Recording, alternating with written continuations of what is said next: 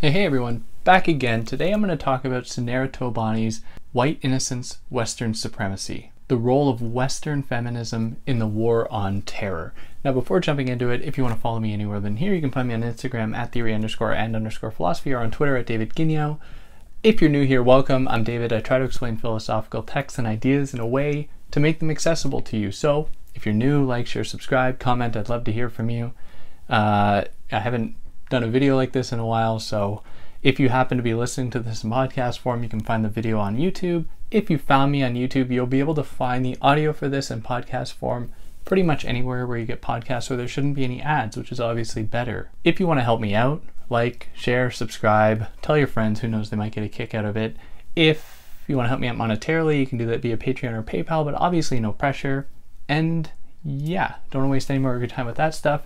Let's jump into this super important essay discussing the role of Western feminism in the war on terror. So Sunera Tobani is a super interesting scholar to me. I covered one of her other books. This isn't a book, this is just an article, but I covered one of her books titled Exalted Subjects on here, which is a super interesting text, and I highly recommend you go read it, or at least listen to what I did on it if that interests you at all, but it's not necessary to understand what's going on here. So the focus of this text for Tobani is to look at the ways that Western feminism functions to maintain Western supremacy in the war on terror following 9/11. So for those that don't necessarily know, the war on terror was a kind of ideological mapping to oppose so-called terrorism following the attacks of September 11th. It was an effort to rid the world of terrorism. Now Tobani points out that there were some other ideological interests that underpin this. She doesn't discuss this one specifically, but for example, oil played a pretty big part in the war on terror, where certain parts of the world were being particularly targeted, seemed not for their for the presence of terrorist organizations, but because oil was readily accessible from those locations. What Tobani is interested in here is not that. Rather, she's interested in the way that the war on terror functions to maintain a certain status quo or a certain privileging of a Western subject, specifically a Western male subject or a Western white female subject, where the war on terror was used not only to seal certain oil futures, to maintain Western hegemony on the world stage, but to also call attention to certain gender dynamics between Muslim men and Muslim women specifically as being ones, or being a dynamic that is repressive, that is oppressive, and that tries to limit women's freedoms. So people who were for the war on terror kind of co-opted feminist logics or feminist ideas to further the idea that these people should be treated with, they should be dealt with, they should be brought into the 21st century, which is obviously extremely problematic and extremely misguided. So we saw conservatives adopting feminist rhetoric to encourage and to push their geopolitical agenda, to further their encroachment, both ideologically and physically, geographically, upon Muslim countries, upon countries that are inhabited primarily by brown people. So it became an issue, and this comes from the work of Gayatri Spivak, of liberating. It became white people's obligation to liberate brown women from brown men, which was only a way to cement Western dominance. Now, as far as the essay here is constructed, she spends the first little bit discussing this dynamic, this kind of hidden intent, but then she moves to discuss three pretty prominent feminist thinkers, and those are Phyllis Chesler, Judith Butler, and Zillah Eisenstein. And she says that each of them have very differing views on the war on terror, but each one of them kind of takes for granted or holds as axiomatic the idea of the Western white subject as being the universal subject that can be extended anywhere and that should be kind of sought after, should be emulated by everybody. And she goes through them methodically to demonstrate just how their work maintains Western hegemony on the world stage. Now, for those that aren't familiar, Phyllis Chesler is a pretty prominent feminist figure who falls quite comfortably, if we submit to these broad categories, she falls quite comfortably in the domain of second wave feminism, which is code word for white feminism. It is a feminism that is interested in liberating white women from living or working, being exclusively mothers or being exclusively housekeepers. When third wave feminism came along, again, if we're just kind of adopting this language or adopting these broad categories, third wave feminists began to ask, okay, upon whose labor then is it contingent that these women can be liberated from the house? And that labor would often then fall on BIPOC women, BIPOC people of color, who would have to take up those roles that white women were suddenly liberated from.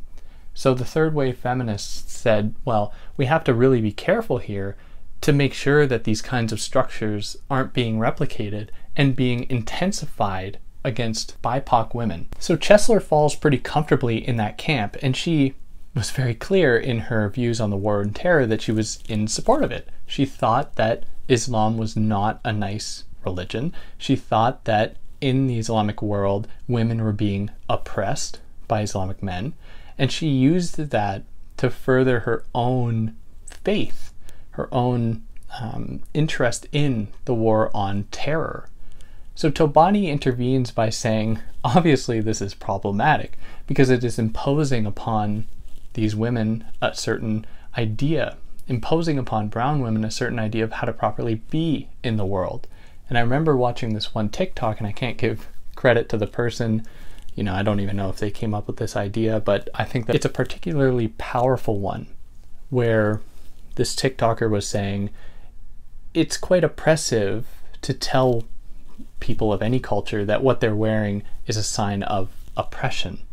So they use as an example the fact that if any one of us in, let's say Canada, where I am, were to go to like a public pool, women are expected to wear bikini tops or else they're going to get in trouble, when that is totally ridiculous. It's totally arbitrary that men's nipples are allowed to be seen, but women's nipples are not.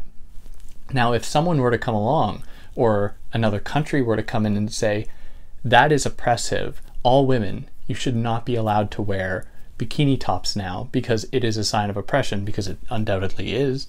It is a sign of oppression. That in itself would be another form of oppression being worked on women's bodies, because it's telling them what they can and cannot do, what they can and cannot wear. And the same applies in people like Phyllis Chesler's arguments against Islam as being oppressive because women are expected to wear certain things that they take to be a sign of oppression, when imposing or restricting that access to those things is in itself another form of oppression that works to maintain that status quo of oppression by the West upon Eastern others, upon others that do not abide by these Western ideals. So Tobani also points out that in Chesler's work, Chesler says, oh, it is so wonderful to be able to live in America as a woman because you can enjoy relative affluence, freedom from immediate harm if we accept her ideas. But then Tobani comes along and says, well, you know that most of that privilege is predicated upon the continued exploitation of others, both at home and abroad, where any kind of wealth that is being accrued in the Western world is mostly dependent upon labor happening in other parts of the world, or even at home on people being continually exploited, not to mention having mostly brown Hispanic women working in people's houses in order to keep them proper for these affluent people. So to say that things are relatively better demands we ask, why is that the case? Who is paying the bill at the end of the day for things to be relatively better? Now, from considering Phyllis Chesler, Tobani takes aim at Judith Butler. So Judith Butler is a name that many of us probably know, in that she's a pretty big proponent of, or big figurehead in this domain of third wave feminism, specifically post-structuralist feminism, where she asks questions about what gender means. Does gender exist in the world naturally? What is the relationship between sex and gender? Is it that gender is a mirror of sex, or is sex created in response to the creation of gender? And these are some questions that she raises. And so she would have, at least at first glance, a pretty good outlook of this dynamic of the war on terror as being obviously a negative one, and she's very critical of it. But Tobani points out that in Butler's work, she makes some very interesting claims, or she holds to be axiomatic or as an assumption, some basic premises that demand interrogation. So in Butler's work, she considers what it means for a life to be grievable, where she says that some people on Earth don't live grievable lives because they can just die without any repercussions happening. They are almost less than human. And this is something that mostly befalls brown and black bodies. Now, Butler wants to overturn this, wants to think about how we frame bodies as being grievable because of the wound that was inflicted on 9/11, where she says, look, we know now what it's like, or we know now what it's like to experience or to go through a kind of grief that it was produced through 9/11. And so therefore, we can better understand the experiences of others. And so Tobani is quite suspicious of this and says, like, is there really a similarity to be drawn between violence inflicted against the United States as a reaction to their continued imperialism of the Eastern world, of the Middle East, and the suffering experienced in the Middle East at the hands of America's continued imperial efforts?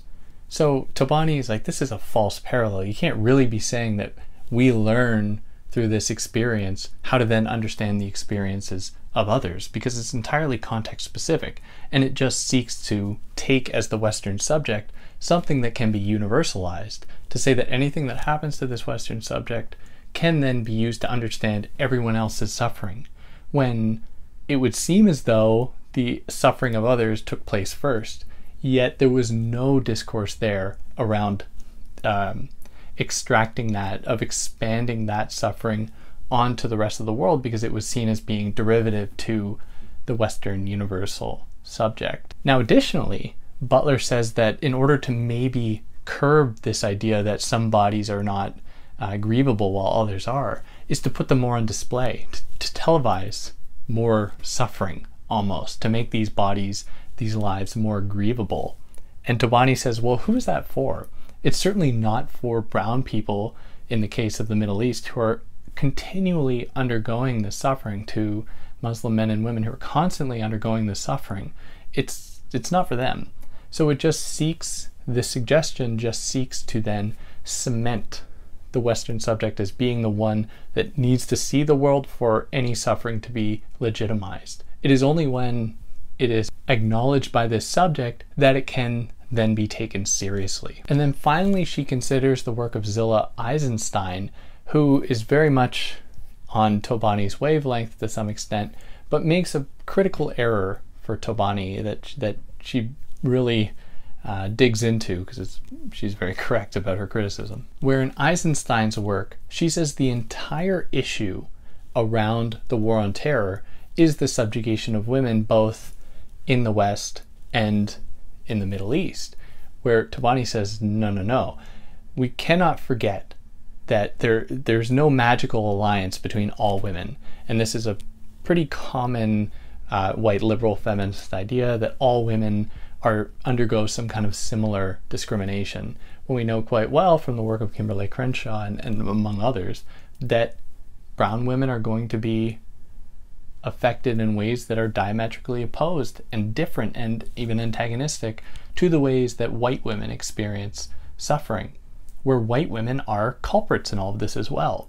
So in Eisenstein's work, she's trying to draw these alliances between white women and brown women as being on the same side against a patriarchal structure, where Tobani says that's not quite true, because white women are often the perpetrators of these very structures and enjoy all the benefits of being a part of that Western system that continually motivates itself, that continually propels itself by maintaining Western hegemony over the world. And that is essentially her text here. It's a very good one, short and sweet and very direct, and it's something I definitely recommend anybody read.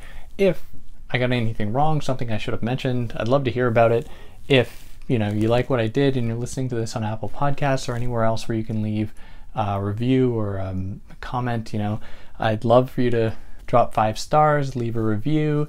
I read them all. I don't have the time to respond to all of them, but I love hearing from you. And yeah, catch you next time. Take care.